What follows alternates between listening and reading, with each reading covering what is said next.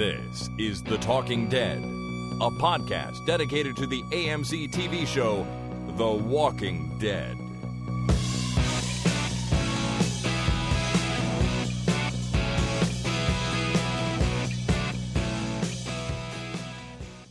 Hi, everybody. My name is Chris. And my name is Jason. And this is The Talking Dead number 178, recorded on Monday, October the 13th, 2014. And the first thing I'd like to do this week, Jason, even though we're back to our regular scheduled program, and I'm really happy about that. Okay. But the first thing I want to do is just wish you and all the listeners in Canada a happy Thanksgiving, because today is Canadian Thanksgiving Day. Happy Thanksgiving to you. And it is, up here in Canada, we just call it Thanksgiving. We don't call it Canadian Thanksgiving Day like you suggested that we do. We just call it Thanksgiving. We just have it a lot earlier than the States. We do, much earlier. They're in November. We do it in October. I must admit I prefer ours because it's not as close to Christmas. I find the American Thanksgiving, it sort of interferes with Christmas a little bit. Yeah, it would. It would. This is nice because Christmas and Thanksgiving are nicely spread out. I'm not thinking about Christmas yet. I'm still thinking about Halloween. Exactly. So now that Thanksgiving is over, I can plan out my Halloween costume and then spend the next 2 weeks or so completely fabricating it. Perfect. I know you like to do that every year. Yeah. And then not go anywhere. For some reason, it's usually a clown, but that's neither here nor there. I haven't. I left my clown outfit at Sphere Entertainment, where they ran the clown. They're the booking agency that worked with the clowns, and the owner of that was the owner of the clown band. And I left after my last clown gig. I left my clown outfit there, and I haven't donned it since. All my makeup, my shoes, my shirt, everything. It's gone, man. It's been like 10 years since I've seen it. Okay, well, you'll have to get a new one. But happy Thanksgiving to everyone in Canada. And let's move on because, of course, The Walking Dead is back, and that's what we're really here to talk about. Right. That's right. I hope you tuned in last night, or at least sometime this morning. I watched. There are a few things I want to get out of the way before we get into our recap, and the first one is that I just like to welcome back all the listeners that don't stick with us through the summer. I know there are many, and that's totally cool. I mean, we try to keep it about The Walking Dead all summer long here as much as we can, but we do branch out into the novels and the video games and the comic a little bit, even the comic, over the summer. And I know a lot of people don't listen, and they just come in when the TV show's on, which is totally fine. So welcome back to all of you folks. And to any new listeners that we have now, which there, hopefully are some, just welcome to you guys as well. And just so you know, what we usually do around here is we record on Monday nights where we recap Sunday night's episode of the show. And then we record again on Wednesday nights where we sort of read your listener feedback, calls, Facebook tweets, whatever, and just get caught up on listener feedback. So there are 2 podcasts a week for your listening enjoyment. And hopefully you do enjoy them. So the other thing I want to get out of the way right here is to remind people of our Season 5 Record Your Favorite Scene contest. Because, of course, as I just said, there's probably people who are back with us for the season or new listeners. I'm going to go through that again. The idea is you pick a scene, a short scene from the Walking Dead TV show, and you and your friends, or just you by yourself, record it somehow on your phone, on your computer, however you want, and send it in. And we did this last year, and it was so much fun, and it was so great getting all these entries from people and listening to them and playing them on the podcast that we're doing it again for Season 5. So pick a scene, record it somehow, and then send it in to us at talkingdeadpodcast@gmail.com. And at the end of Season 5, we're going to pick our favorite for a really, really awesome grand prize. That'd be awesome. You can record it on your tape recorder, too. Some people still have tape recorders. That's fine. Sure. So record it, somehow digitize it, because don't send us a tape, because I don't have anything to play it on. Do you have anything to play it on? I cannot play a cassette tape in this house anymore, no. No, me neither. So don't do that. But, no. Somehow get it into a digital format, and then, or if you have a reel-to-reel, that's fine. If you have some people, they used to make record recorders. You could actually record an album. That's a thing still, actually. I saw a guy at South by Southwest this year doing just that, digitizing from... Well, not digitizing. What is it? De-digitizing? He was playing a CD, and the audio was being carved into the vinyl in real time. Nice. It was very cool. That's actually, it's called a lacquer, what they record on, because it's actually softer than a vinyl. It's what they make it's like a master for the vinyl. Right. Well, it was pretty neat. Anyways, the point is somehow record yourself doing a scene from The Walking Dead. It can be from any season, and get it into us. And the more we get, just the more fun we'll have listening, and we'll play some entries on the air and ultimately choose our favorite. Now, the prize, just so you know, is fantastic. It is a complete set of cover variants for issue number 100 of the comic, all of the retail covers anyways, complete set, as well as we haven't really ever said this one out loud because it could be potentially a little bit spoilery for the comic. So I'm going to continue with that. But if you read the comic past issue number 100, you know what I'm talking about. It is a replica of a prop that appears in the comic. Nice.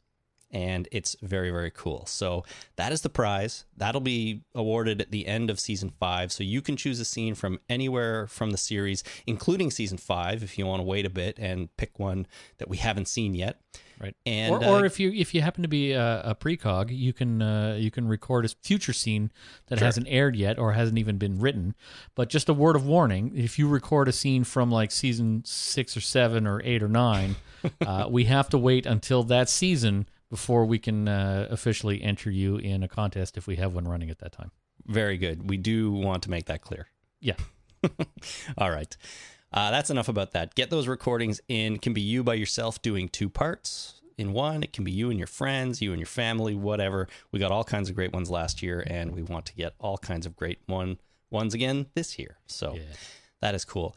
All right. We've got other stuff to talk about, but we'll leave that for a little bit later. I don't want to bore anyone anymore. Let's get right into recapping season 5, episode 1. No sanctuary. Thank you, Steve from Nice. Beaverton, Oregon, for recording the title of this week's episode, No Sanctuary. Hey, we have a Beaverton up here too. Yeah, we do. There's probably Beavertons all over the place. Yeah. Beavers everywhere, Jason. That's true. Oh, God, it's true. So, really quickly, the ratings for this episode are out already.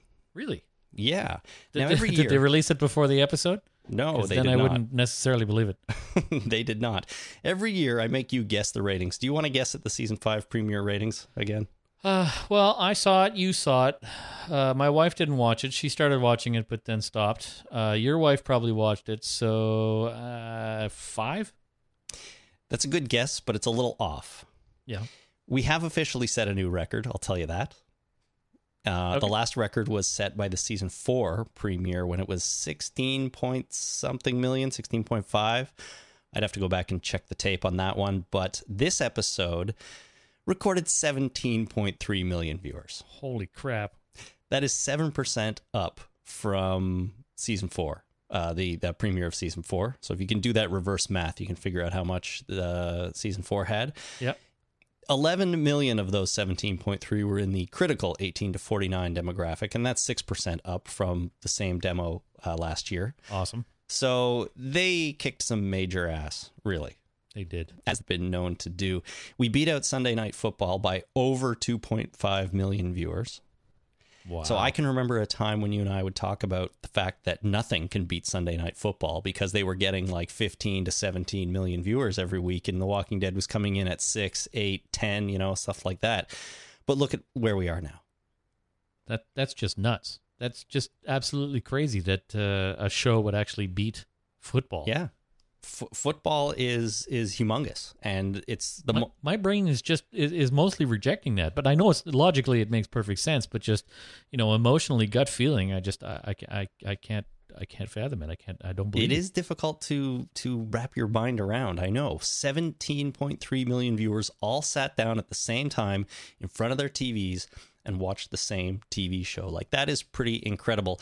They're saying that they expect that number to go up to 22 million when they include like time-shifted viewers who recorded it and are going to watch it later this week. So 22 million people. Man, that was the population of Canada in the 60s. I know. In fact, it's not. We're only at like 35 million now, so it's not even that. I know. It's not even that much that far off from the population now. That's just nuts. I mean, and if it keeps increasing at this rate, and we know we have season 6 coming, And let's say we have probably season 7, 8 too. If we get to season 8 and the viewership keeps increasing at this rate, we might hit the population of Canada for viewers of a single episode. That'd be fun. That would be fun and totally nuts. It would be totally nuts. Okay, let's start the recap, shall we? Sure. It starts with then. Not now, but then. And then we hear people screaming. We see people in the boxcar, but it's not Rick and the gang. So who the hell's in the boxcar? What's going on? And they're talking about, we hear talking about not putting up signs and saying, we brought them here. And then there's Gareth, and he's saying, we were trying to do something good.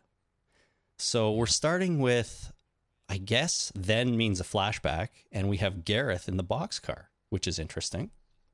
That is, yeah. So I was kind of really blown away by that. The fact that Gareth and the gang were in the boxcar themselves at one point. What were you kind of thinking? Did anything come to your mind right away which is like, what are they doing there? Any explanation for why they were there? I mean, we sort of find it out later on, right? But what were you thinking when you first saw this? Just confused? My initial thinking was that they were in the same situation that Rick and the gang were in. Are in the now portion of it, that they were captured and put in the boxcar, but then were somehow welcomed into Terminus and were actually given sanctuary at that time. And I was thinking maybe that happened before they decided that all newcomers should be killed or treated really badly. Right. That somehow this was just a proving out area where you get put in the box for a little while until you get a little more malleable, and then you get let out of the box and get indoctrinated into their society.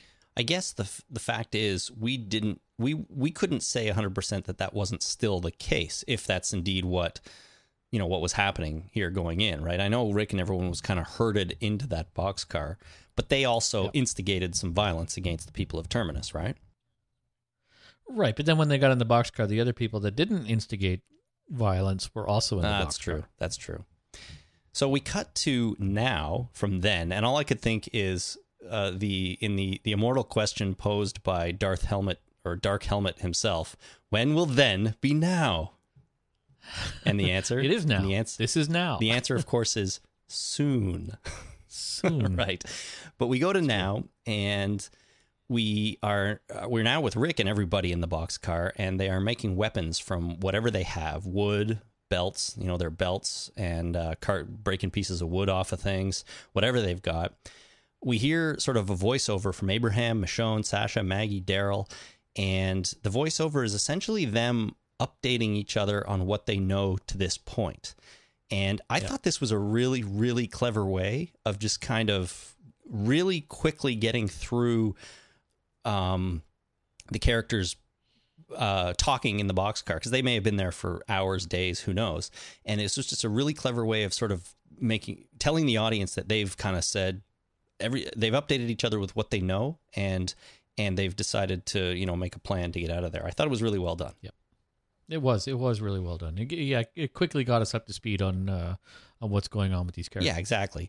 The one part that really stuck out to me was Daryl telling Maggie that Beth was taken away in a car with a white cross on it, and that she's still alive. I mean, that's the first thing that Maggie would probably say. Were you with my sister? Is she okay? And I really liked it. It was a great way to bring everyone up to speed. Yeah. So they start prepping for the termites to come in, and they're getting ready, and their plan is basically to attack them when they come in with all these makeshift weapons they've made. And instead, though, the termites drop in, I guess, a tear gas container from the top. Yeah, it looked like tear gas. Yeah. It wasn't just a smoke bomb. No, it looked like it was tear gas, because they had there was gas masks.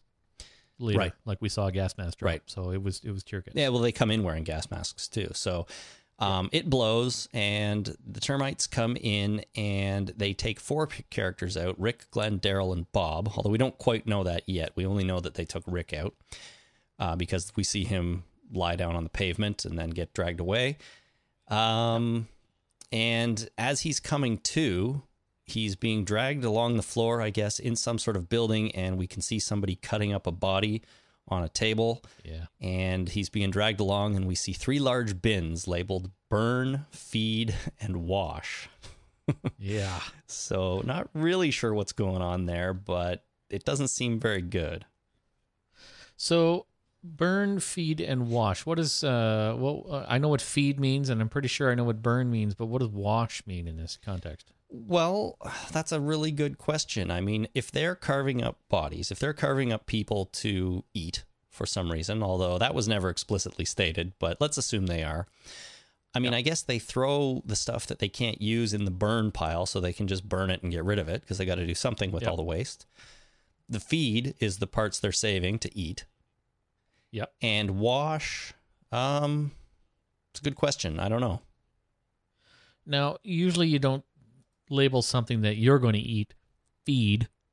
So I'm a little leery about that because you don't have, if you had a label maker, and I know you do, you don't have your cupboards labeled feed, right? No, if I was going to label my cupboards, it might be food.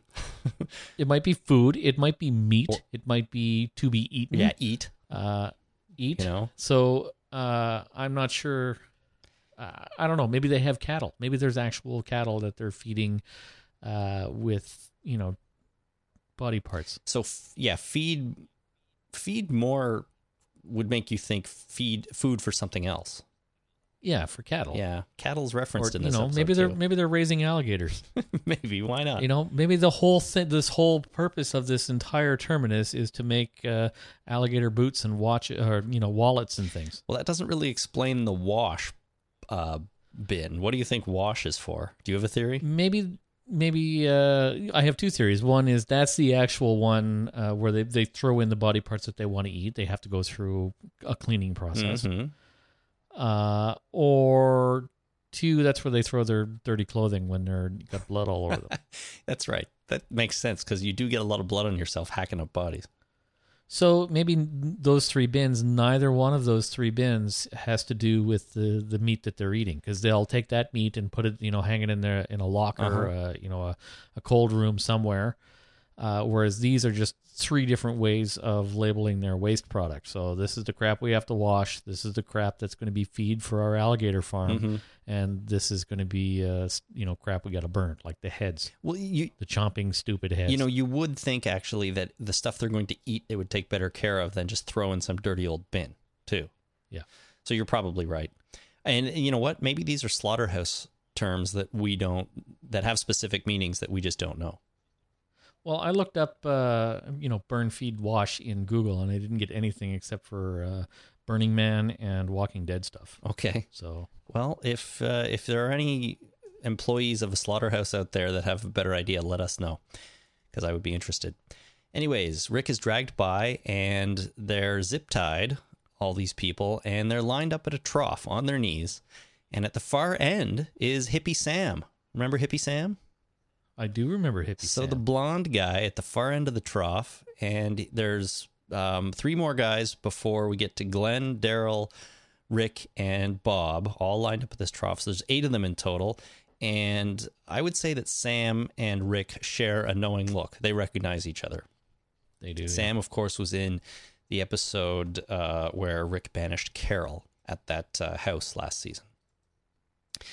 Yep. So there's a guy standing behind them. He's got a metal bat, and he starts to crack them in the head one by one, and then another dude slits their throats.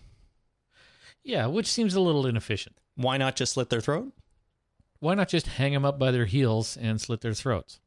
Well, I think people struggle too much. So you crack them in the head, and that makes them, that subdues them or knocks them out. And then it's much easier to just slit their throat and let them bleed into that trough for a while. Yeah, but it's a very inefficient way to do it because if your blood stops your heart stops pumping, your head is about 2.5 feet above your ankles at that point. So there's not going to be a lot of blood that goes into that trough. Really, it's just going to be the stuff that's in your head already is going to drain into that. Most of your blood's going to stay in your body and pool at your knees and feet. I guess so. It's certainly more dramatic to have the crack and slash go here, though. Oh yeah, it was very dramatic. This was the point where my wife looked at me and said, "I'm out," and left. Can't do it. I can't do it. I'm done with this. Does she watch any of the show with you? Very little? Usually the first 5 minutes of an episode every now and again until she looks at me and says, "I'm out," and then leaves. Okay, so she knows the story that has been told in the first 5 minutes of every episode. I usually catch her up to speed when it comes time for her to think I want to try and watch the show again. All right. And so I like at this point I caught her up to speed on what was going on. And then we started watching this, and as soon as she sees, copious amounts of blood, she's gone. All right. Well, there's certainly copious amounts here, because as he was slitting those throats, it just sprayed out, and then the bodies were slumping over this trough, just bleeding into it. It was pretty nasty, I thought. It was nasty. So he's doing this. He cracks a couple guys' heads, and we see that Rick has a wood shiv in his hands. So he's still got one of his makeshift weapons. Now, before the guy, Glenn is the first guy in the lineup of the characters that we know, other than Sam. He's already dead though. Before the bat swinging guy gets to Glenn, Gareth comes in and he asks about their shot counts. So he's very methodical. I think he's keeping track of everything that's going on here, and he wants to know how many shots these guys took when they were herding people into the train car, whether it was our group or not. Yeah. This was the first in many comparisons to concentration camps of World War II. Oh, interesting. Yeah, I didn't really think of that. This was the systematic slaughter of human beings and being brutally efficient and lots of red tape around it. Everything recorded, how many shots you took, that kind of thing. This was there's more of these coming. Well, the neck slicer, he doesn't know his count because he's new apparently, and the end result here is that Gareth tells him to go and count his shells when he's done here, but it also delays the Glenn crack to the head. Yes, it does. But Glenn came pretty close to getting a steel bat in the back of the head. Now at this point, Bob starts talking, and he tells Gareth about the fact that they have a guy with them. He's got a cure. He can get them to Washington, and he sort of says, we can make the world back to a better place. You don't have to do this. And I liked Gareth's line here. He goes, he said, "You can't go back, Bob." And I liked it because he used his name. I like the fact that Gareth knows these people's names. Like, they're not just... well, he knows Bob's name. Well, yeah, but I get the feeling he knows their names, which is weird because remember in season 4, they kind of dehumanized them by giving them nicknames. Now he knows this is Bob. And he's like, "You can't go back, Bob. Forget it." Yeah, and that's another, he's got it written down in his little book somewhere. Yeah, for sure. He knows everybody that's going through this. When they went into the train car, maybe the dehumanizing was just to them. Like, I'm not going to use your name when addressing you, except this time. But at the end of season 4, that it was just to dehumanize them, to demoralize them. Right. Essentially, but now he's got their names in a little book, and he's when they opened up the train car, they said, "Okay, I want these 4 people from D and these 4 people from A." Right. Yeah. Well, I just liked how he used Bob's name. I just got the feeling he knows everyone's name now, right? And he's right. keeping track of them. So he ungags Rick, and he asks Rick about the bag that he buried in the woods because he saw him do that, I guess. And Rick is silent at first, but he starts talking after Gareth threatens Bob with a knife to the eye. So that wouldn't have been very fun for Bob. And at first, Rick offers to take him out there, but he says, no, that's not going to happen. You really going to make me kill Bob, or are you going to tell me? And so Rick immediately starts talking. He says there are guns. He lists everything, and he finishes off with a machete with a red handle. And, of course, that's what he's going to use to kill Gareth, which was kind of awesome, I thought. But at the same time, if you're in that situation, you don't want to poke the bear. Just tell him what's there and move on. No, but that's entertaining action movie trope. It is, right? I know. And I like it when they do that. That was my favorite scene in True Lies. You remember that Arnold Schwarzenegger movie? I sure do. With Tom Arnold? Yeah. And that was the only movie I ever liked Tom Arnold in, like, hands down, the only acting I've ever liked that man. One of the scenes was he was, Arnold Schwarzenegger was drugged, And then somebody asked him, "What are you planning?" He's like, "Well, first I'm going to stab that guy with that thing, and then I'm going to use him as a human shield while you shoot him, and then I'm going to throw the knife at you and kill you." And then 14 seconds later, all that happened exactly the way he planned it. Of course, great. it did. So that means that we're going to see Rick use this red-handled machete on Gareth at some point. I believe that with all of my heart. All right. Well, that doesn't happen yet. What happens now is Gareth very calmly says thanks and regags him, basically. And he says to the butcher that they have 2 hours to get them on the dryers and that they have to go back to public face after that, which this was, I thought, really, really interesting information. And it was a very clever way of communicating it to us, just them saying, you got to get them on the dryers, then we're going back to public face.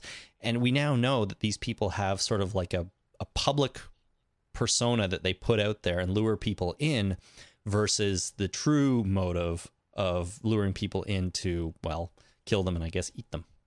Right. Why else would you hang bodies up on a dryer either? So, well, you're making jerky. You're making jerky, that's right.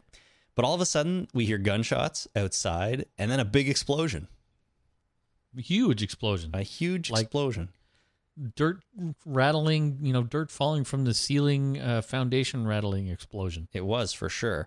It's very shocking in this kind of post-apocalyptic, the only weapon I can find is a piece of sharpened stick. Yeah. And all of a sudden you get this huge explosion. It was very unsettling for me. Yeah, well, who knows what could be going on. And these guys didn't know, but they all sort of fall down and we go to the brand new Season 5 opening credits. I loved the new credits. They were good, yeah. So good.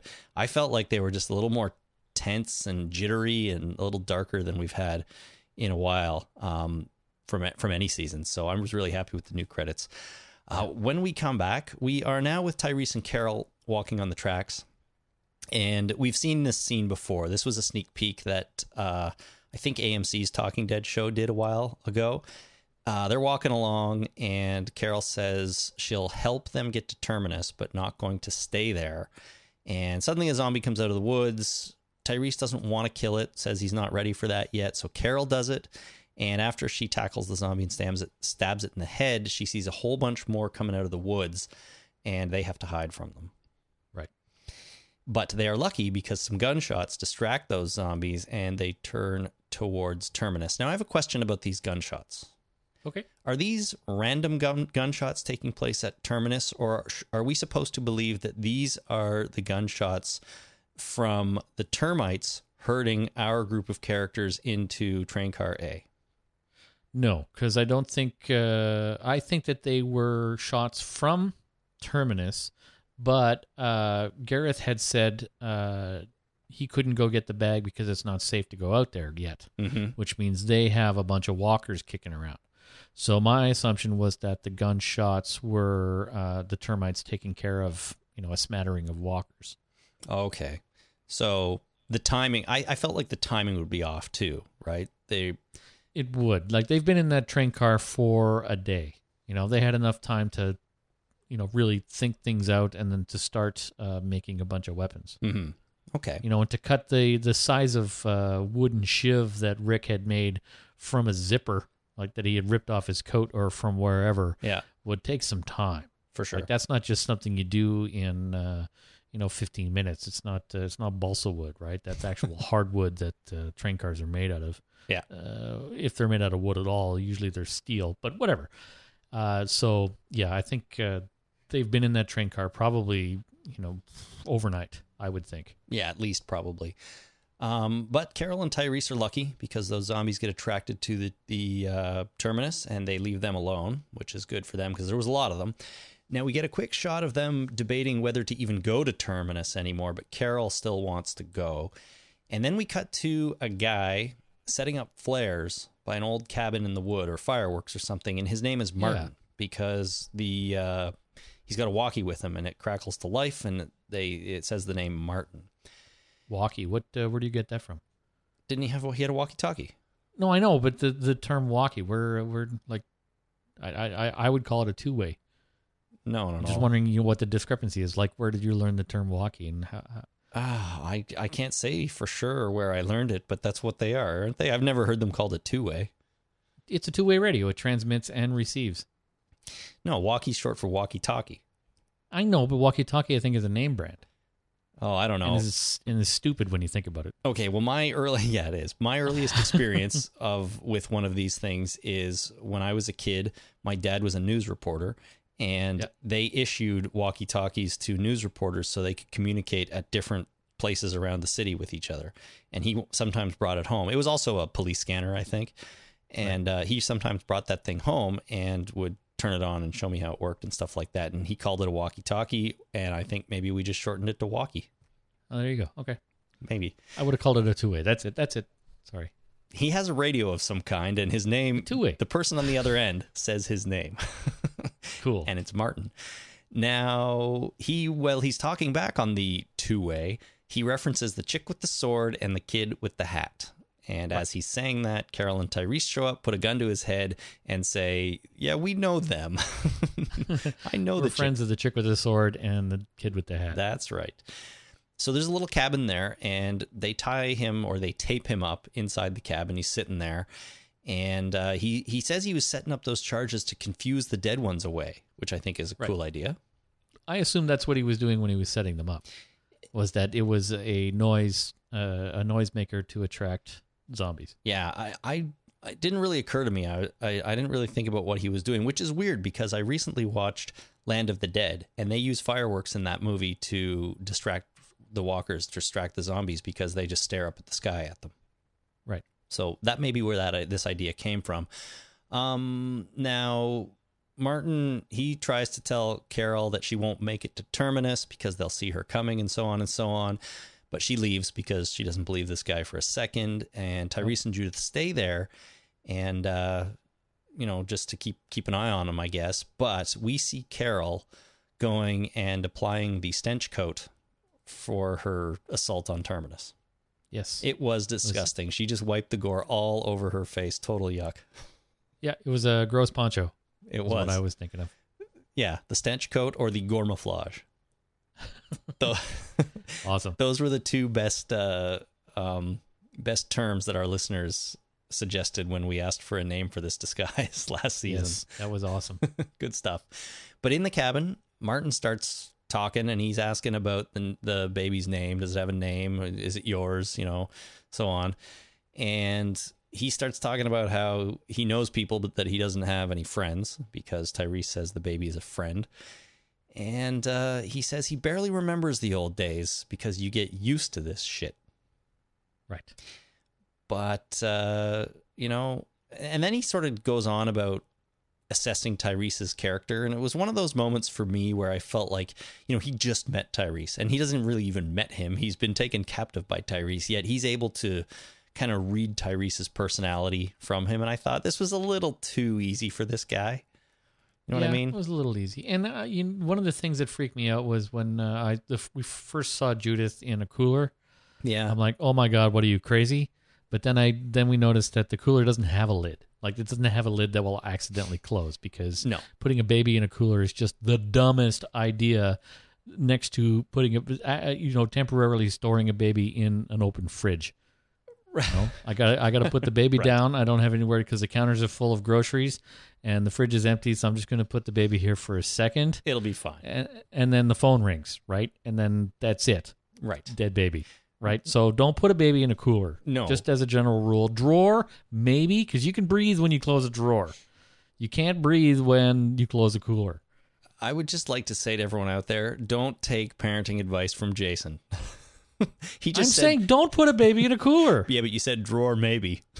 If you have to. Okay, fine. An open drawer, preferably, but cooler bad, fridge bad, freezer bad, drawer, they used to do that in the 50s. Bring home a baby from the hospital and you let it sleep in a drawer for the night. Still pretty bad. Not in the dresser. Like, you take the drawer out and then you pat it like a little crib. Okay, that's different. That's what they did with this cooler. There was no lid. It just which is good. It's just serving as a resting place for little Judith. Yes. So what Gareth says, though, is he's like, not Gareth, Martin. He says, what you got to do is just take the car that's outside and flee. Run away with the baby. He says, why haven't you even killed me? How does having me alive help you? Yeah. What are you doing? Why are you even talking to me? Get in the car and go. But I really like this line. I liked it because that's kind of what the audience is thinking. It's like, why? Sometimes people ask, why do they keep continually trying to save people? At least some characters anyways, right? When you know the best thing or the easiest thing to do or whatever's in their best interest would be to kill somebody. And I'm not condoning murder, but this is the zombie apocalypse. And how does keeping him alive help him? Well, it's a very good question, I thought. I would condone, leaving that guy behind and getting in the car and leaving. You don't have to kill him. You don't even have to tie him up. Just tie him up with natural fiber rope. Because with natural fiber rope, it's probably going to be stretchy enough that you can get out eventually, or at least rub it up against a piece of wood for a little while, and it'll eventually come undone. Sure. Artificial fibers, they are stretchy. Like if you don't ever tie somebody up with a climbing rope because they're designed to be stretchy in case you fall, right? So they have a lot of give. So but a natural fiber rope, leave him in there, get in the car and drive away. A couple hours, he's free. No muss, no fuss. And he didn't have to kill anybody. No, he didn't. But Martin's whole point was like, you are not tough enough for this world. You haven't killed me. You're walking around with a baby. He made a good analogy to like saving an anchor when you don't have a boat, which I thought was really good. And he's trying to get at Tyrese, right? He's trying to say, look, you're not tough enough, obviously, to do this. So just take the car, drive away, and continue being lucky is what he's trying to say. But he's really trying to get under Tyrese's skin. Yes. But it doesn't really work. Tyrese he doesn't bite until he has to later on. But we see Carol. She's sneaking up on Terminus in her zombie makeup, and she gets to the fence, and we see a quick shot of them taking Rick and everybody inside. So we know this is all happening at the same time now. And Carol has a huge gun with her, just an enormous machine gun of some kind. And we can see the big herd of zombie approaching Terminus, and some chaos starts taking place down there while she's watching. And what she does is she shoots a hole in a large propane tank that is on the Terminus grounds, and then fires a firecracker or some sort of rocket. Yeah, the bottle rocket at it, and blows it up. And we get our huge explosion with zombies flying everywhere. And this is, of course, the same explosion that we hear from inside the butcher room. Yeah. Fun. So I thought that was pretty awesome, if a little bit crazy that she could fire that rocket that accurately, but whatever. I'm willing to... Well, she leaned it up against a fence, and the biggest problem I had with this, I had no problem with shooting the propane tank. I liked the fact that the shooting the propane tank itself didn't blow it up, because that probably wouldn't happen. There's no explosive element to a bullet. Right. They don't have explosive rounds for rifles. Well, if they did, they're not telling me about it. And so shooting a rocket at it, which is fine, she leaned it at the perfect angle. And that all worked out really good, which is fine. The biggest problem I had was that she was up against a fence with a guardrail on the other side of the fence. Who the hell puts a guardrail on a side of a fence for the woods, the woods? What do you mean a guardrail? A guardrail, like at the side of the highway, the metal guardrail to prevent cars from driving off the highway when they forget how to steer. Right. There was one of those on the other side of this 6-foot fence or 8-foot fence or whatever. So like on the inside of the fence, on the inside of Terminus. Yes, on the far side of Carol, on the other side of the fence from Carol. What the heck is a guardrail doing beside a fence? I don't know. It doesn't make any sense to me. I didn't even notice it. I was too much paying attention with the awesomeness that is Carol in this scene. Right, and a big propane explosion. We had one of these big propane explosions around in southern Ontario a couple of years ago. All right. Yes, a huge one. Yeah, huge one, and it killed somebody or two people, one person. One guy who was doing an illegal transfer of propane from a truck to a tank, or from one truck to another. That's what he was doing. Okay. You're not allowed to do that. You're supposed to transfer it to a tank, and he transferred it directly from a truck A to truck B. Okay. I think that's what caused the explosion. Huge explosion. So big propane tanks blow up big, and that was awesome. Humongous, yeah. I remember being woken up by that explosion in the middle of the night because it actually is about 5 kilometers from my house where it happened. So, and you heard it. I heard it. It was the single loudest thing I've ever heard because there were 2 big explosions. The first explosion kind of woke me up, but didn't really. I didn't really become conscious. And then there were lots of little explosions happening, and then another big one. And I thought, oh my God, is that lightning? Or I mean thunder? And then I realized that can't be thunder. That was way too loud. And then I got up and looked out the window, and I could see a red glow coming over from one direction where, everything was on fire. So, did you think for a second that it might have been aliens? No, but I did think it might have been a big plane crash. Right. Which upset me a little bit. So if anyone wants to know more about that, go Google the Sunrise propane explosion in Toronto, and you can read about it. All right. So what the hell happens? Carol blows up this thing, this huge explosion. This is the same explosion that our guys inside the butcher room heard, and we go to commercial. And when we come back, we are back with Tyrese in the cabin, and he hears and can see the smoke from the explosion. Martin is still there talking shit, of course, and Tyrese says nobody has to die today. And Martin says, if you believe that, it's definitely going to be you and the baby. Right. He's just reinforcing the whole, you're weak. You're weak. You're not equipped to live in this zombie-infested world. We go back to the butcher room, which is more of a slaughterhouse, I guess, than a butcher room. And everyone's getting up after the explosion. Gareth is still there, and he tells them to stay here and runs out to find out what's happening. Outside, we have a quick shot of Mary. Remember Barbecue Mary? I do. She is on the ground. She sees a bunch of flaming zombies coming at her. And it was awesome. She gets up and runs away, and then a dude gets his face eaten off by a zombie on fire. Flaming zombie. Yeah. I was applauding and congratulating Greg Nicotero for that. Yep. That was awesome. Flaming zombies are awesome. We see lots of... Eating a face with blood everywhere. Gnawing on his nose, flaming zombie, blood everywhere, guy screaming. That was awesome. It was pretty awesome. We see lots of charred corpses all over the place, and we see Carol walking in amongst the zombies. Yep. In her stench coat. Mm-hmm. Back inside the abattoir, Rick has now freed himself, and he kills the 2 butcher guys with his shiv. And he checks the body that's on the table and then frees the other guys. Right. So all 4 of our main protagonists survive this butcher experience. Surprise. I know, surprise. We go into the boxcar. Inside the boxcar, they can hear the activity outside, and Eugene starts to try and open the door. But Carl and Maggie say they're coming back, and they're going to need, you're going to need to be ready to fight your way out of this. So, don't get too worried. We go back with Carol and the zombies again. Some are on fire. They're eating people, but she's walking along.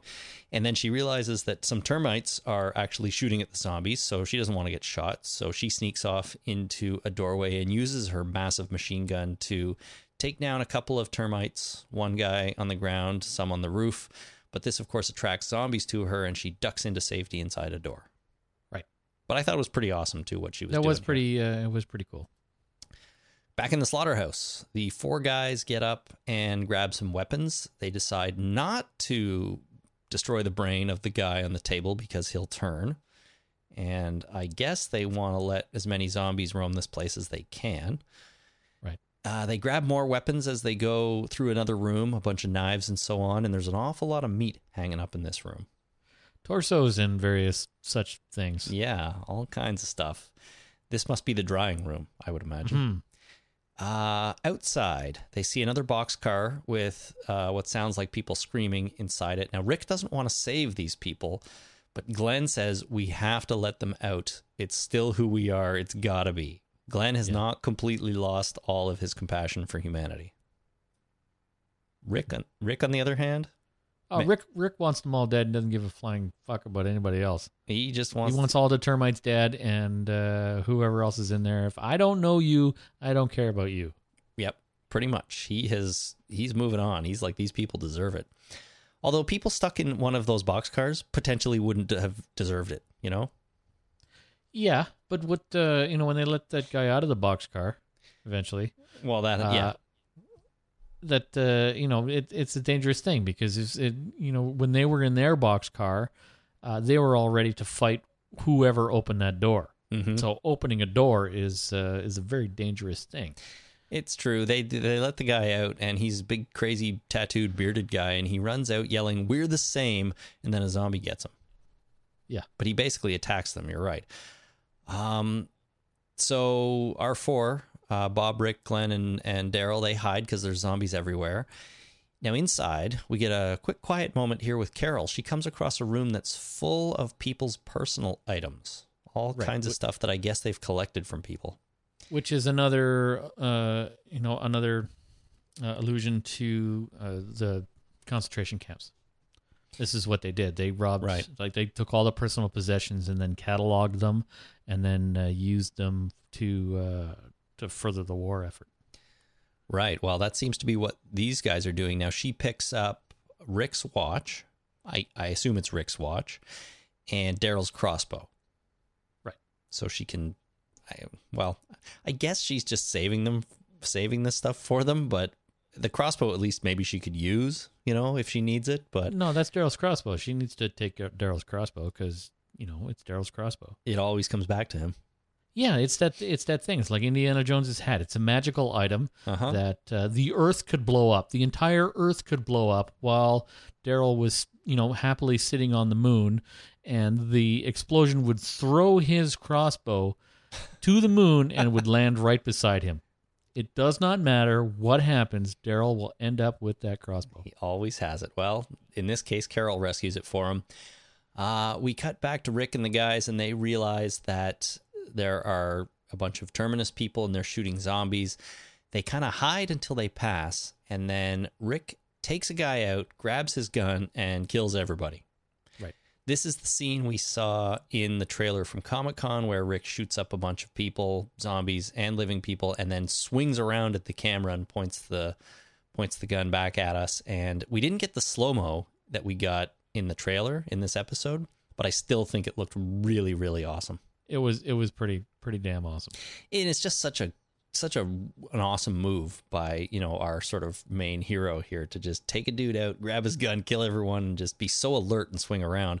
And like nobody else did anything. Rick did this all by himself. And then he says, because they were debating doubling back because there was too much going on. Rick basically handles the situation, says, we don't have to double back anymore. Yeah. It was just so wicked. So Carol, though, she's exploring Terminus still, and she comes to the candle room. The candle memorial room. She goes to leave, but Mary is there hiding in the shadows, I guess, and gets a gun on her. And as Carol swings around to face her, she manages to swing around with the machine gun and fire off a few rounds, which makes Mary fall to the floor. And after they have a fight, Carol eventually overpowers her, and they start talking. Yeah, I figured there'd be a girl fight. As soon as I saw her, I'm like, girl fight. Yeah, I mean, it wasn't much. They kind of wrestled around a bit, and then Carol managed to get her gun on her before Mary did. So that's true.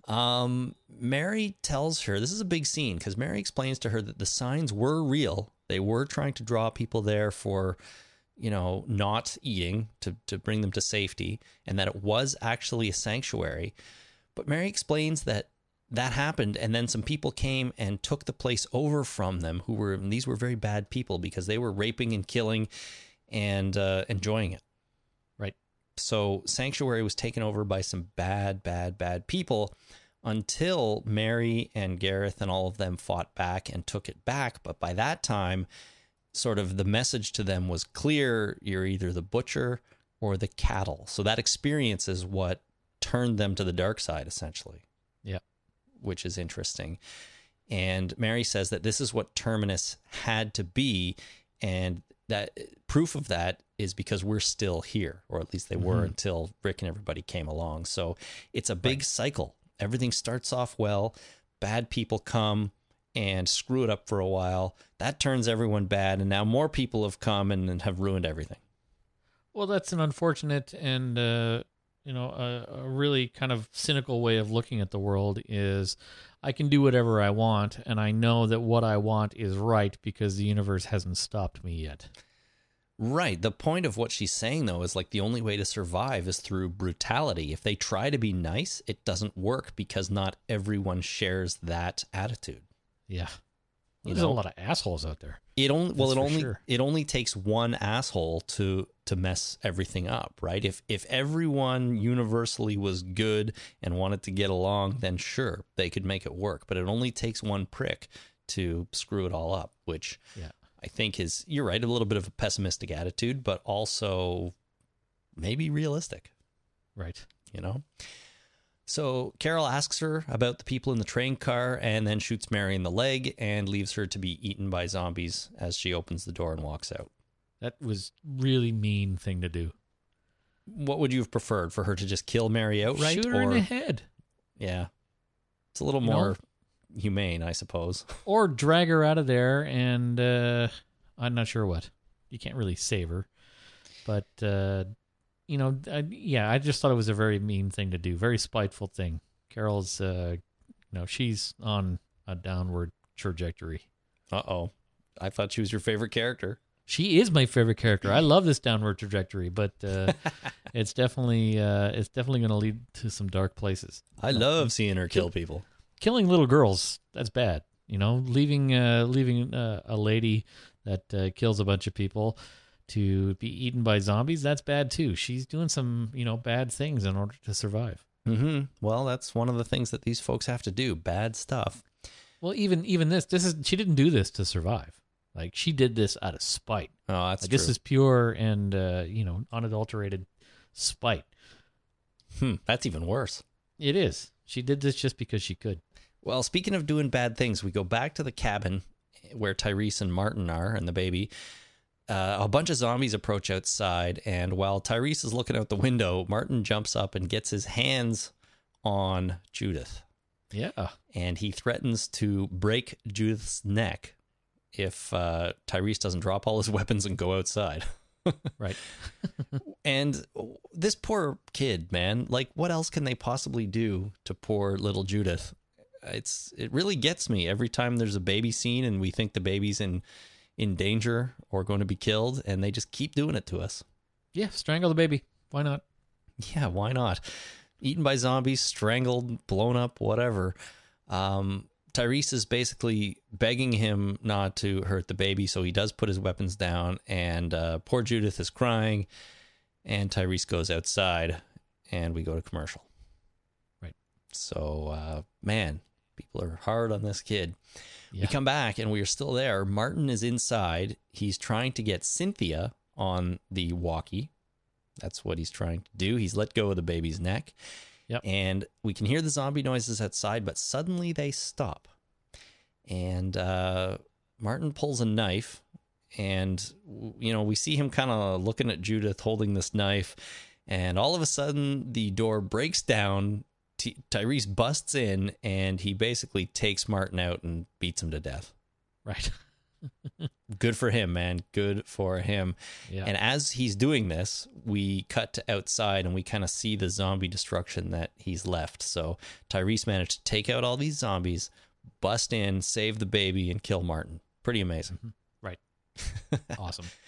We cut over to the boxcar, and everyone's still inside it, who was inside it, and they're making their weapons. And Sasha, finally, somebody asks Eugene what the deal is with this cure he thinks he knows about. Well, they got other crap going on until this point. And, up until now, it was, survival. So you had to do whatever you needed to do to survive. And now they're ready to do whatever they need. And they just have a little bit of a pause. Right. And so Sasha's so like, Eugene, what the hell? You got to give us some information here. At first he says it's classified, but they kind of challenge him on it. And Eugene then goes on to say, none of you will understand, even if I make it really, really obvious and clear. And it sounds like he's not really expecting to live through the next half an hour anyways.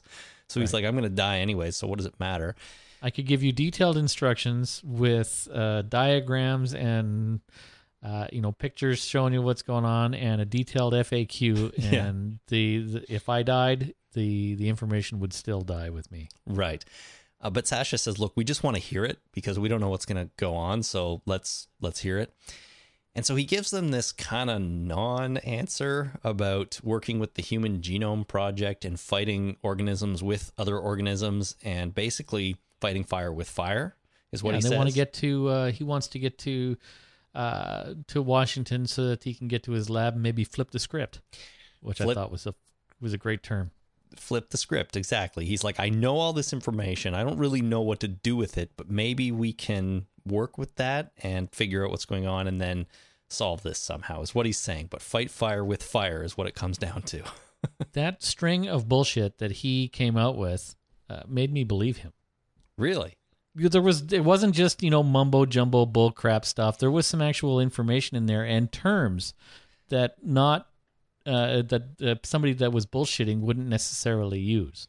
Like there's jargon in there that I did not recognize as a particular type of jargon, but I recognized that it was jargon for whatever field he's in, and I thought it made me actually believe him. The problem is he didn't. Well, he admitted to he admitted to having knowledge, but not an answer. Right? He's like, I worked for the Human Genome Project. And we were learning how to use microorganisms to combat other microorganisms or something like that, right? And then he went on about, we went out, interdepartmental drinks were had, information was shared. So information got around and he knows what it is. But that's like saying, I know what a sailboat is, and I know that they have sails, and I know that they have a keel and rudders and port and starboard and all that. And, but getting out on the water, you don't really know how to sail, right?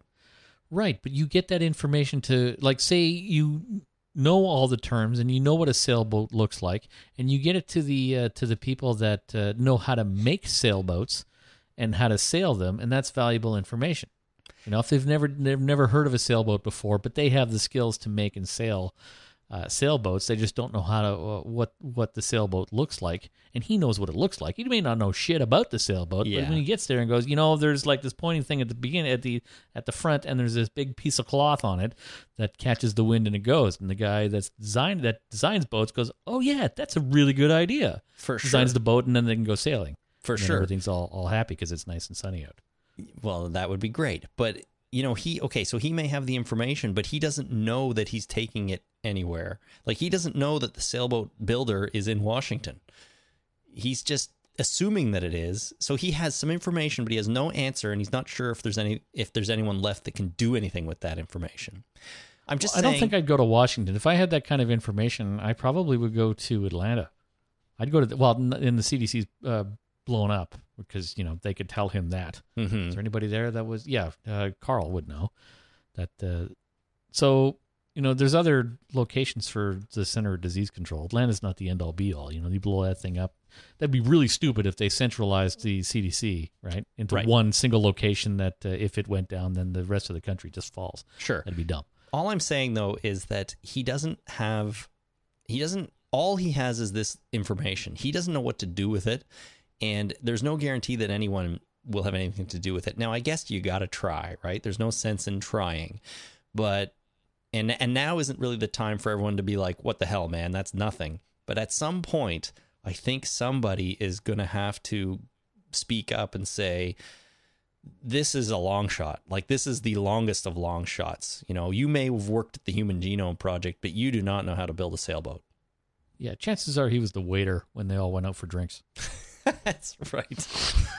He worked in he the still cafeteria. Has the information. He might have the key bit of information that they need. Right. But, but then again, he couldn't be a waiter. Would you hire somebody with a mullet to be a waiter at your restaurant? Maybe. I might hire them to bus tables. That'd be okay. Or maybe he's a dishwasher. You're entering dangerous ground here of discrimination against mullet people. Well, if I was that's true. I apologize for anybody that has a mullet. Mullets are coming back. I'm thinking about growing one. Okay. Well, then maybe you can get a job as a waiter. Well, no, I don't think I would get a job as a waiter anyway. Maybe not. I'm not good with remembering people's orders.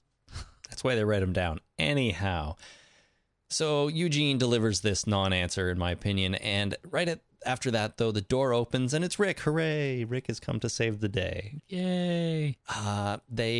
Everyone comes out. They fight their way to the fence, and I thought this whole sequence was really awesome because every character, I think, to a man, got some really cool zombie kills. They all had their their makeshift weapons, and they were, Michonne had her double-ended homemade sword, and she was poking zombies in the head with each end, and a lot of them had... That reminded me of Wolverine's claws before he had adamantium grafted onto them. It just did. The bone claws? It did, but I think Rosita's weapon reminded me even more, because she had like a fist with kind of claws sticking off of it, and she Wolverine clawed into somebody there too. I thought it was amazing. That was amazing. Well, Eugene didn't kill anybody. Okay, you're right. We didn't see him do anything, actually. We didn't even see him after they left the train car, I don't think. No, we did. We saw him loping around in the midst of the group, trying to stay away from the zombies. Okay, just running around. Okay, but that's to be expected. He even said, I don't kill anybody, right? I just run around and try not to die. But everyone else got really good, neck and head shots and things like that. Abraham chopped a head off, and Daryl smashed a zombie's head into the brick, and his eye popped out, and everyone got some really good kills. Maggie too. It was awesome. It was awesome. They make it to the fence. They all start climbing over, and Gareth suddenly shows up on a roof, but Rick sees him coming, and Rick gets a shot at him on the rooftop, and it looks like he wings him. Doesn't kill him, but he winged him, and he fell back, and that gave them enough time for everyone to get over the fence into the forest. Yeah, it looked like he got him in the shoulder. Shoulder, sure. Just, maybe just wing. Scraped his elbow a little bit there or something. Yeah. No, that's his wing, so that's fine. He winged him. Okay, good. We are now in the forest, and they have gone back to the bag full of guns. They're digging them up, and Rick wants to go back into Terminus, basically, or at least go to the fence and start shooting them all and killing them, because he says they don't get to live after this. That's just ridiculous. Rick is out of control. And everyone else pretty much says, look, it's over. The fences are down. The whole place is on fire. We should just get out of there. And you can see Rick's not really with them, but all of a sudden, Carol shows up, and everyone gets distracted by her, mostly Daryl, who runs over, and they hug like crazy. Yeah. That's nice. It's very nice. They're just big-time huggers. He is so happy to see her. The next person that comes over is Rick, and he embraces her and says, did you do that? And she kind of says, yeah, and I think all is forgiven. Yeah, that was a big moment. That was the first time they've seen each other since Rick kicked her out of the group. It was. And now that she's, brought hell down and saved them all, that she's okay again. Yeah. I mean, do you think the whole Carol thing will come up anymore, or is this just going to be between her and Rick, and she's made up for what she did, and it seems like it's ancient history now, and they'll just all be a happy family again? Yeah, I think they'll all be a happy family again. I think that it'll all be forgotten, and nobody will ever bring it up again. Carol is okay to murder whoever she wants, and she can get away with it because it's okay. Yeah. She may have learned her lesson. She might not murder people just haphazard Not anymore. even close. No? No way. So far, there has been zero ramifications for her killing and murdering people. Well, she was banished for a while. Yeah. Oh, poor Carol. She was fine. She You're went right. and killed like 6 other people since then. Well, and now she's back. She's going full psycho pretty soon. In the eyes of the viewer, and I think in the eyes of Rick, she's redeemed herself. So she's back in the good books with these people. Yeah, she's a homicidal maniac in my book, but okay. But that's A-okay.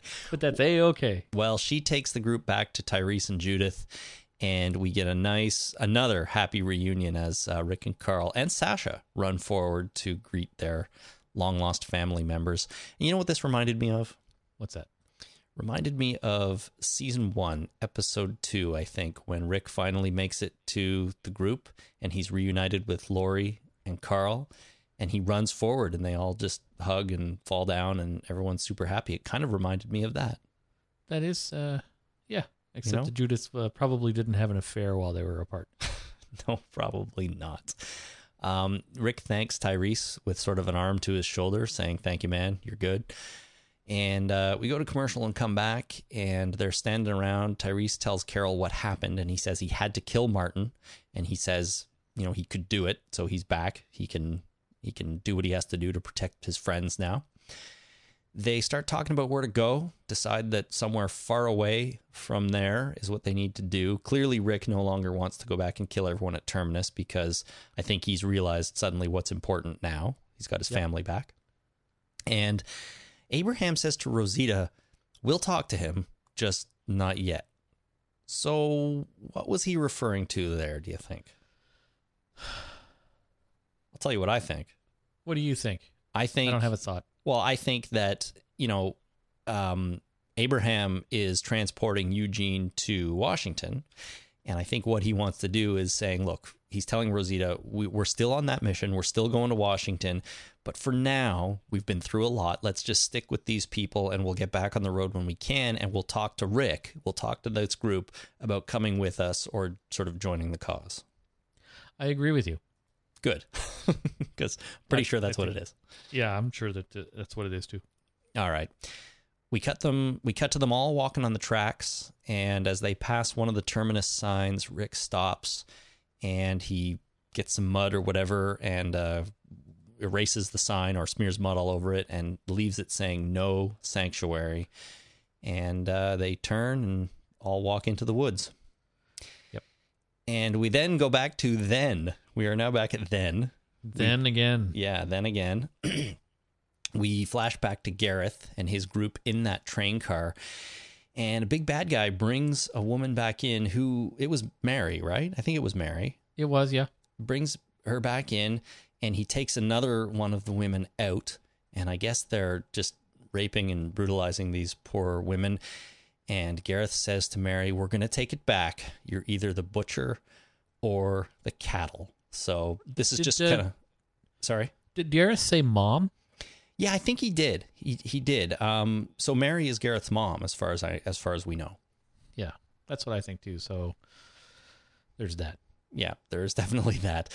But this scene just kind of reinforced the whole notion that Sanctuary was okay, and Gareth and his mom Mary were doing good work until they got brutalized by some other people, and then they lost all faith in humanity and went bad themselves. So.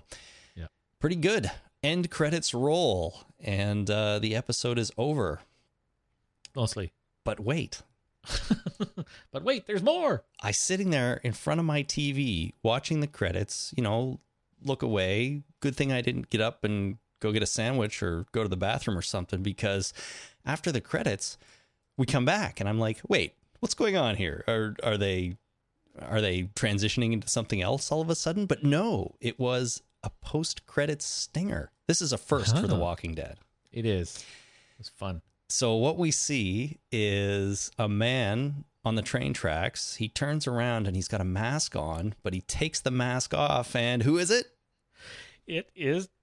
What's Morgan? It's Morgan. Good. I'm glad you remembered his name. Yeah. This was a massive surprise. I had no idea. I didn't see this coming from a mile away. Even though Low Winter Sun was canceled. Right. It's Morgan. So Morgan is on the road again. We don't know anything about him. We don't know if he's still Crazy Morgan or if he's gotten over that. We don't know if he's clearing. He's Crazy Morgan, but in a different Morgan. He different way. Did you notice that he was, he had the mask on, but on his back he had what looked like a helmet with a metal face guard? Oh, I didn't notice that. Yeah, it would look like he was carrying body armor. Like this, he's definitely rigged for the wilderness and to survive by himself. Well, that's not Crazy Morgan. That's well prepared, traveling Morgan. Yeah, well, Crazy Morgan set up all these traps to catch zombies, and it was very meticulous and smart too.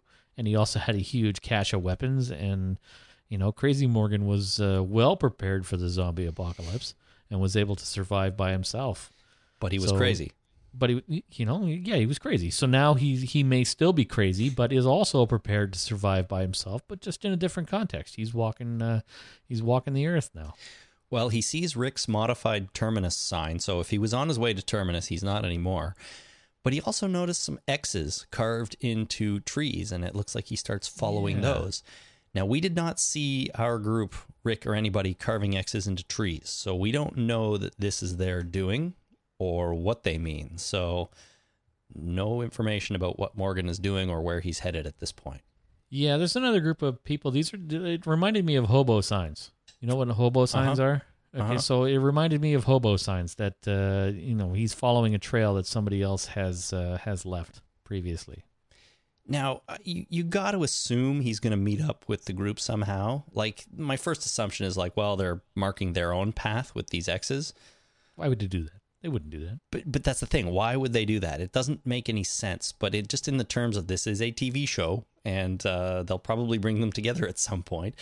That I think makes sense. But I really don't know. I was just super excited to see Morgan again. It was so fun to have something happen that I completely came out of left field for me when we watched this. First time they've ever done anything after the credits, and the fact that they brought back fan favorite Morgan was amazing.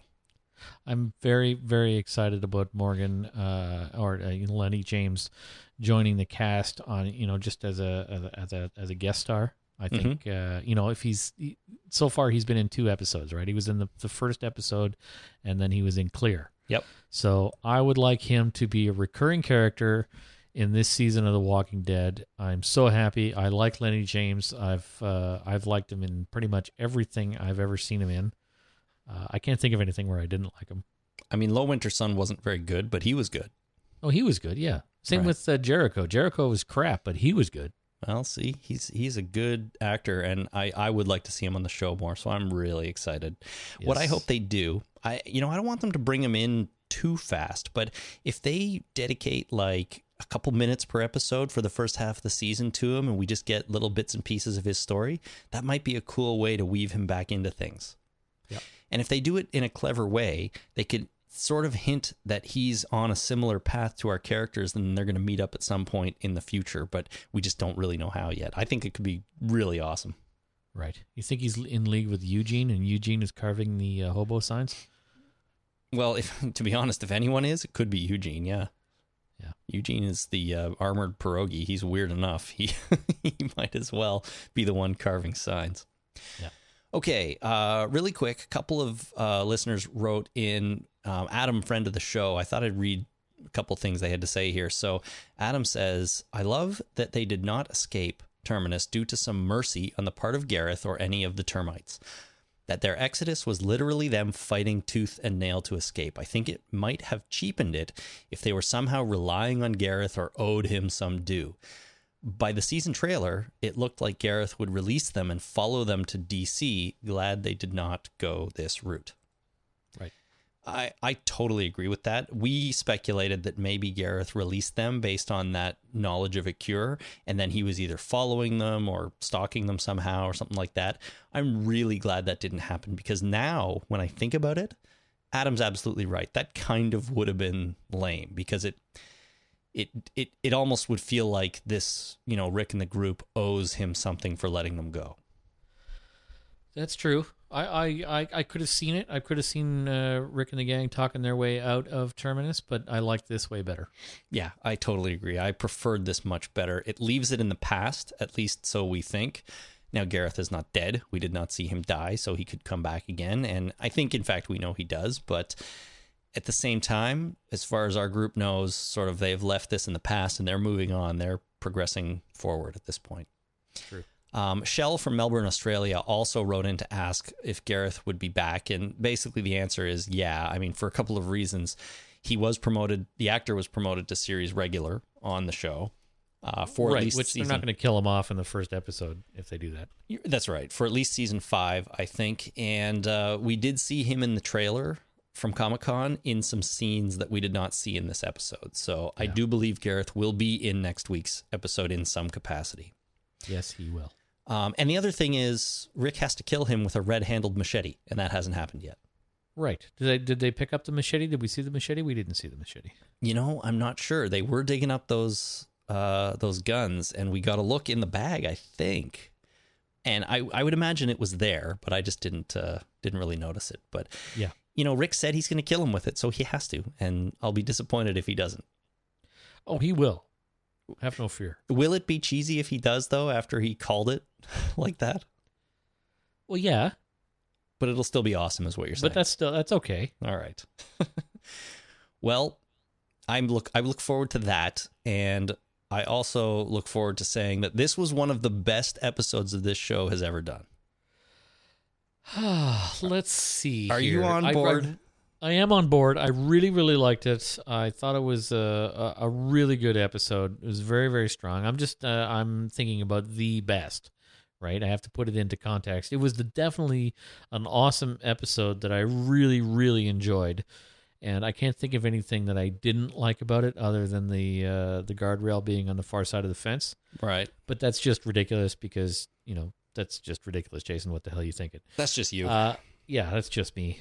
So, yes, it was a fantastic episode. The best episode, it's definitely up there. Yeah, I say one of the best. I mean, I still love the pilot. I still love things like Clear and The Grove. But this was definitely one of the best. This was the best season premiere, maybe excluding the pilot that we've had. And it was a big episode. It was a great balance between action and a little bit of emotion, like when characters were reuniting and stuff like that.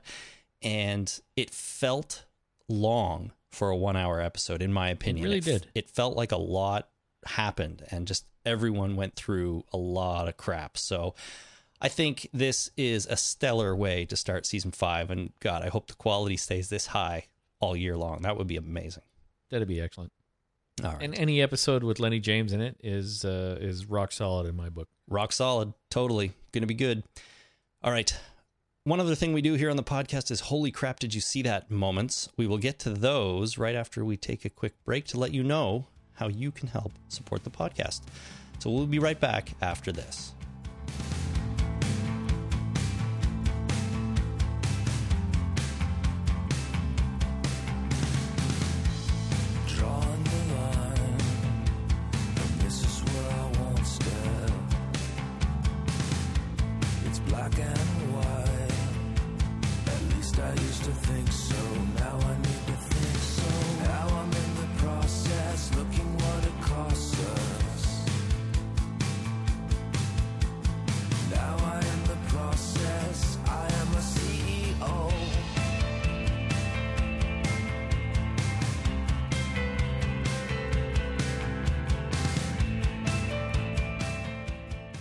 If you want to help support The Talking Dead, there are a number of ways you can do that. Really quickly here, the first and best way to do that is visit us on Patreon. Go to patreon.com/thetalkingdead, where you can make a small monthly pledge to help defray the cost of putting on this here podcast. You can pledge as little as $1 per month, and there are different levels of rewards if you would like to receive a reward, including original custom art done by friend of the show, Dave. So visit patreon.com/thetalkingdead for all that information and help support us that way. You can also help support the show by going to amazon.talkingdeadpodcast.com before you do all of your shopping at Amazon. Don't do our shopping. That'd be weird. Yeah, before you do any of our shopping. Right. Go do your own shopping at amazon.talkingdeadpodcast.com, and a small cut will come our way. And one more thing, just before season 5 started, I posted new products for sale. We used to sell t-shirts and stuff like that. So now we have new shirts up for sale for season 5, but we also have iPhone, iPad cases, stickers, and throw pillows and tote bags of all things. So you can go get any of those things with the Talking Dead zombie headphone handset graphic, we call it, on there. Visit redbubble.com/people/thetalkingdead for all the stuff that is for sale. Those are all 3 great ways to help support the show, and we really appreciate everyone who does.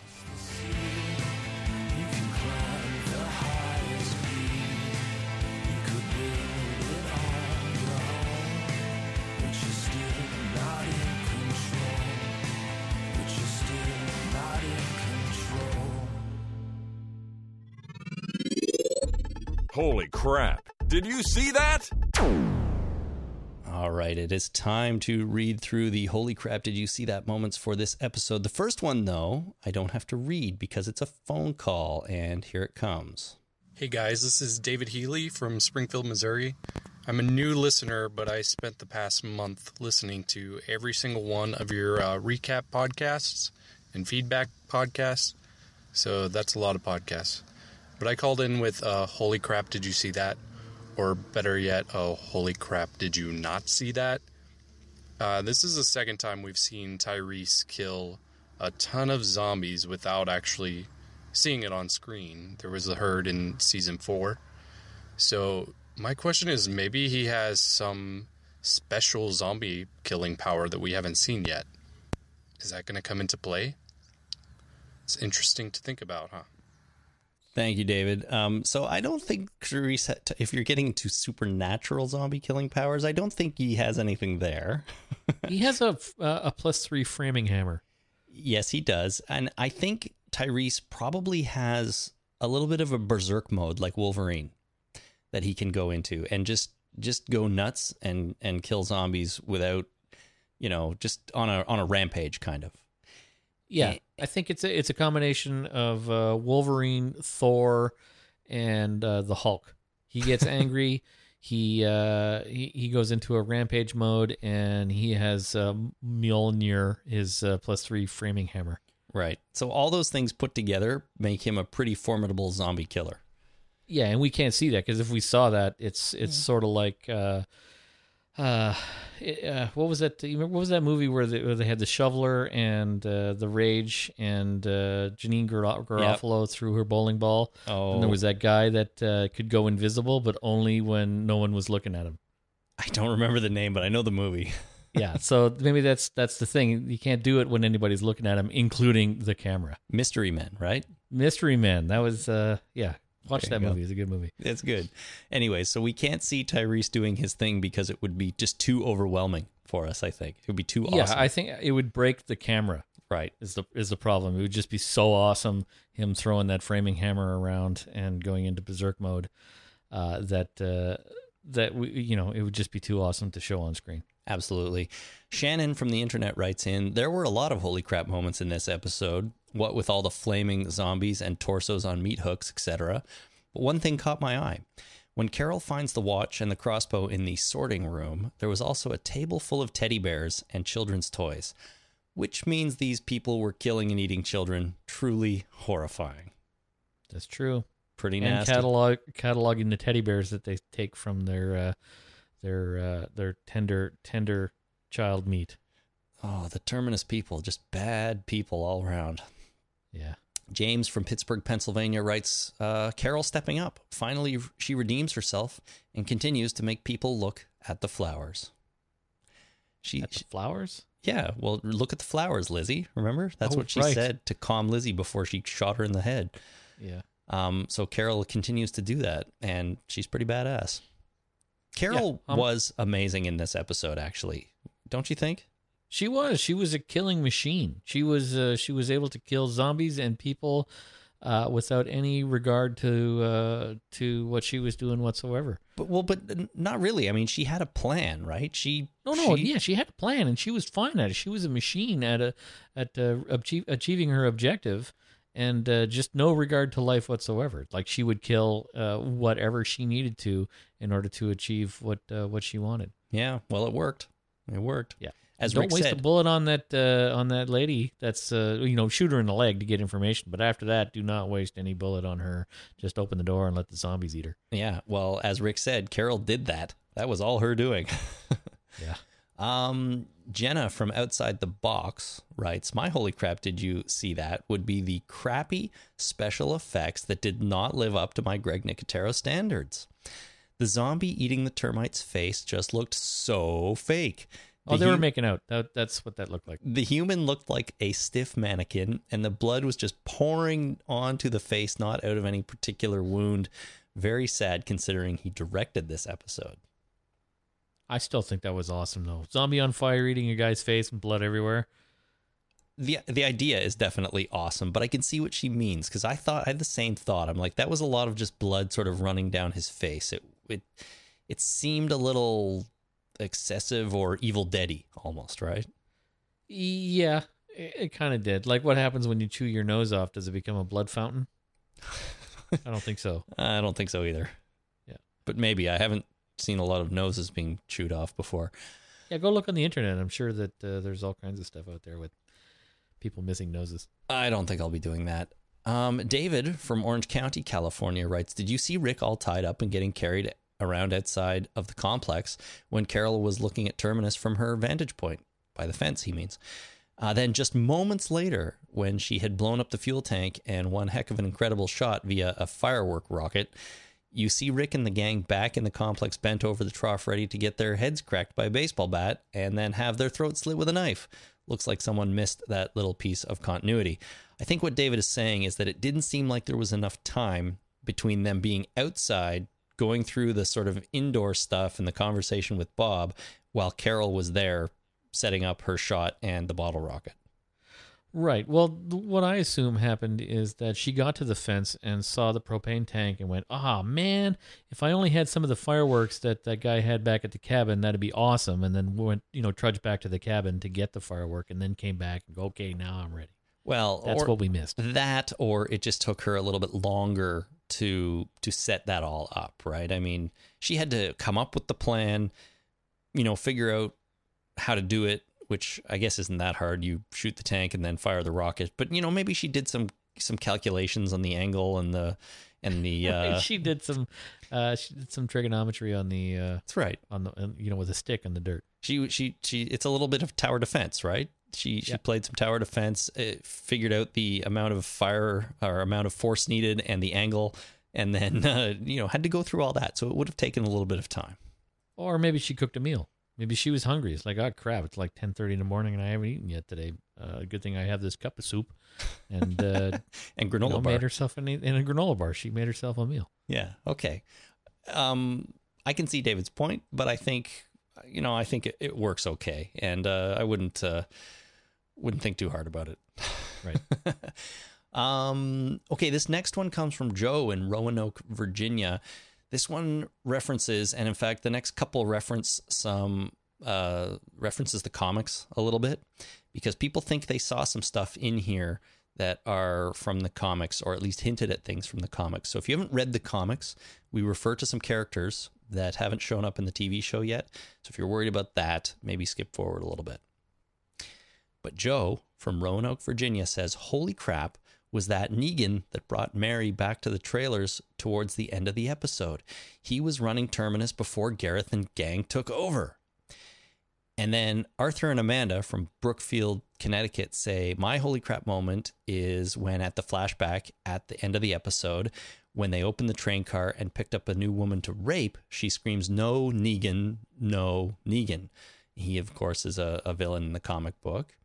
And then finally, John from Harwich, Essex, UK, or maybe Harwich, I don't know, says, my holy crap this week is, did we just get our first look at the saviors from the comic? At the end, when Gareth is thrown into the train car and a leather-clad big dude tells him it's not going to be okay, he has to be one of Negan's saviors, right? So a lot of people think this is Negan, this character from the comic, who is not a very nice guy. No. I don't think it's him, though. I do expect this character to show up on the TV show at some point, but they'll make a bigger splash when they do. I don't think they'll just throw him in to a scene like this and not really give us enough to determine whether it's him or not. And the other thing is, Arthur and Amanda, who wrote in that the woman was screaming, no, Negan, I went and turned on the subtitles, and actually what she says is, no, not again. Oh, I see. Which really sounds like no, Negan. No, not again. So she wasn't, his name was never used or anything like that. So I really don't think it's him. I'm not saying it's totally out of the question, but why would they have this villain sort of running Terminus and then have him be taken over by Gareth and the group just to have him go off and be somewhere else? I think they'll introduce him with more fanfare than that. That's all I'm saying. Yeah, I agree with you. It's not Negan. It's too early for that and too subtle. That's the other thing. It's too early. I mean, I don't want to get into it because it's comic stuff, but I think he will be on the show. I think our characters will run into him later on, but it's going to happen in a different way. But, we'll see. You never know. Yeah. Let's see. Katie in the UK writes, my holy crap moment was, of course, Morgan's return. I honestly wanted to jump out of my chair for joy when it was finally revealed. Morgan is probably one of my favorite characters, even though he's only previously appeared in 2 episodes. I love what Lenny James brings to Morgan. Looking forward to what happens with that story. Hopefully things will turn out better than last time. Yeah. Totally agree. Can't wait to see what they do with him. Greg from the internet, there's good old Morgan, who somehow makes it most of the way to Terminus without even a smudge of gore on him. Morgan looks like he just emerged from an LL Bean zombie apocalypse outlet store. Yeah, he looked pretty put together. He did, but at the same time, I am not bothered by it one bit because he is prepared now, like we were talking about earlier. Plus, he has that really cool mask. Yeah. Do you have any information on that mask? Like, what is that? What kind of mask is that? That's a zombie apocalypse mask. What would that mask have been used for pre-zombie apocalypse? For preparing for the zombie apocalypse. Okay. I have no idea what that mask is for. All right. It might be a ski mask. It might be an S&M mask. Like you walk into any S&M store and they will have leather masks that would work just fine. So maybe he's got a GIMP outfit on. Well, who knows? When next time you're in your local S&M store, take a look, see if you can find one of those, would you? Okay, sure. It's around the corner. Great. Honestly, though, if anyone knows what the deal is with that mask is it a paintball mask or something? I don't know. I'm not sure. So either way, I thought it looked really badass. So it's not a paintball mask. Paintball masks are a little bit different. Okay. Well, I don't know what it is. I'm hoping somebody does. Brad of the Dead from Osaka, Japan wrote in, my holy crap moment was when the termites were shooting zombies with a machine gun and the force tore her arm off. So there was a zombie who got shot and her arm just went flying off and then she got hit in the head. It was a very cool zombie kill. It was a cool zombie kill, and the guy behind him got shot too, and that whole sequence was really, really well done. I really liked it. Totally agree. Amanda from Sweden writes, holy crap, but how much did Carol look like Jane from the Telltale Games Walking Dead when she was walking through the forest and towards Terminus? When I watched the gameplays on YouTube, Jane always reminded me of Carol, but in today's episode, when Carol put the walker gore on her face, they looked pretty much identical. Short hair, they're both cut from the same cloth, I think. I completely agree. Carol and Jane really remind me of each other, actually, when I think about it, as survivors. So good pickup there. Amanda. Alex from South Australia, he writes in, now Alex had some problems with this episode, so it wasn't universally loved by everyone. We'll get into some of his feedback on our Wednesday feedback show, but for now, he has some holy crap moments, but you'll get an idea of where he's coming from here. He says, holy crap, like Carol's perfectly aimed MacGyvered firework mortar. Holly would be proud. He's not so keen on that. He says, the guy shuffling away from a zombie on his back, get up and run, mate, seriously. I yelled at the screen. I actually verbally yelled at the screen, get up, dude. Come on, just stand up and run away. Terror does strange things to people. That's true. He probably didn't believe he could get up and run away. He was just so frightened that all he could do was, back up. Yeah, on his back. Alex goes on, the perfectly placed car wing mirror allowing Rick unrestricted view of his enemies. That was a good shot. It was. And I guess in Australia they call rear side mirrors wing mirrors, but that's fine. But it was a good shot, but yes, it was a little convenient. But at the same time, maybe Rick grabbed it and twisted it so he could see, and we just didn't see that. I use reflections. I've always used reflections to see things. If I'm in a mall, I will use reflections to find out what's going on. I've always done that. So if there's a mirror sitting on the floor, and I need to see something, sometimes it's, every once in a while there's a mirror just perfectly placed so that you can get a good look at whatever boobs you're trying to see. I'm sorry, whatever you're trying to look at. Nice. Finally, Alex says, the perfect gap in the trees framing the smoke rising from a decimated Terminus. So what he's trying to say is there were a lot of unrealistic conveniences injected into this episode. But frankly, it didn't really bother me that much at all. So it was nicely framed, but every once in a while there is something that's nicely framed. There's a shot of one of the on-ramps to the Gardner Expressway downtown. Mm-hmm. As you go up the on-ramp, the CN Tower is perfectly framed with the Gardner. There's two lanes on the Gardner. As you go up, it's perfectly and utterly framed. Okay. It's weird, but it's just one of those things. Well, that is some serious inside baseball for people from Toronto. Yeah, so I'm just saying that every once in a while there's just something that's perfectly framed. I mean, there's a lot of coincidences in this episode, but they do favor our intrepid heroes. Sure, you're just saying that sometimes the world just lines up perfectly, right? Yeah. Okay. Every once in a while, everything comes up Millhouse. That's right.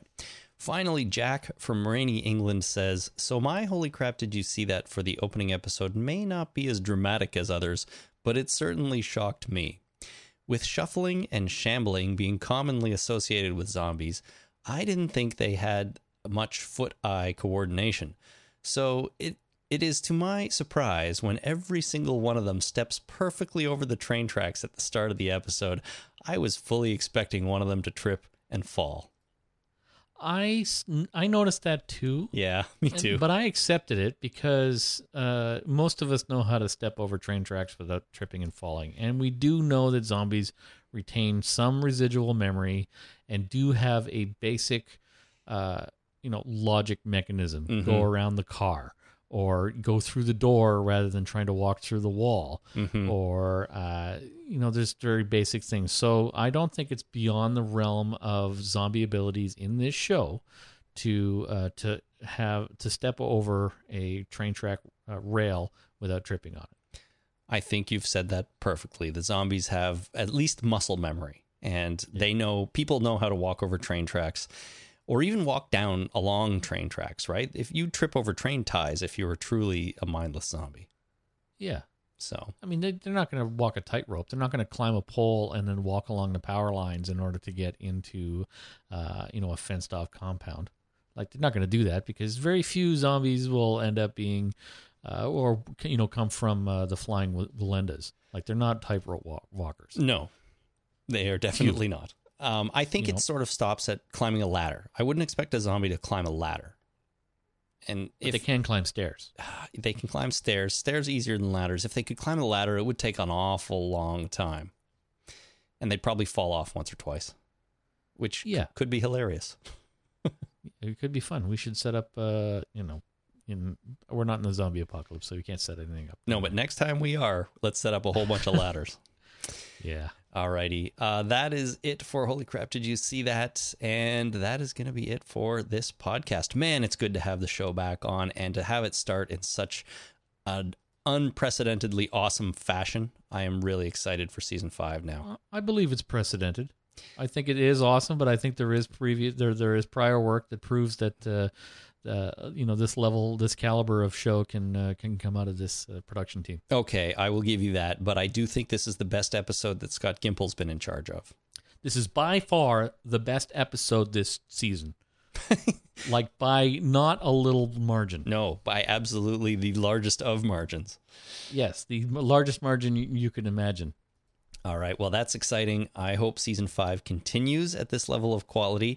We will be back on Wednesday with our listener feedback show for season 5, episode 1. So get your feedback in. You can do that by sending us email at talkingdeadpodcast@gmail.com, or go to Twitter, tweet us at Talking Dead, or visit us on Facebook at facebook.com/thetalkingdead, or go to our website and use the send voicemail button. Astute listeners may be wondering why I'm not listing the phone number anymore, and that is because I think, sadly, the phone number will be going away soon. The voicemail button on the website is a really good way to send us actual recorded speaking voice messages kind of thing, and there may be a new phone number at some point. The problem with the 800 number is now that far, far, far too many people who are trying to contact AMC and their show called Talking Dead call that number. And It just makes it unusable for us most of the time, especially sort of over Sunday, Monday night kind of thing. So call it if you want for now, but it will be going away soon. So visit talkingdeadpodcast.com and click send voicemail. And then you can record yourself speaking right into your computer's microphone, and it'll come straight to us. And the quality there is decent. Probably better than I call it the talkie recordy line. Go and use the talkie recordy line. Yeah, I don't know if that's going to stick. Why not? I don't know. Wordy? Yeah, a little too wordy, maybe. Yeah. But otherwise, talkie all those recordy internet linky clicky. I think maybe you should think about it a little more and come up with something better. All right. All the other ways are great, though. Visit us on Facebook or send email talkingdeadpodcast@gmail.com. The whole point is, though, we'll be back on Wednesday with your feedback, so get it in. Please visit us on Patreon, patreon.com/thetalkingdead, or use amazon.talkingdeadpodcast.com when you're doing that shopping. Not our shopping, do your own shopping, please. And that would be great. So good to have season 5 back, everyone. This is fun. We're going to dive right into the whole season. Thanks you so much for listening. My name is Chris. My name is Jason. We'll see you next time. Bye.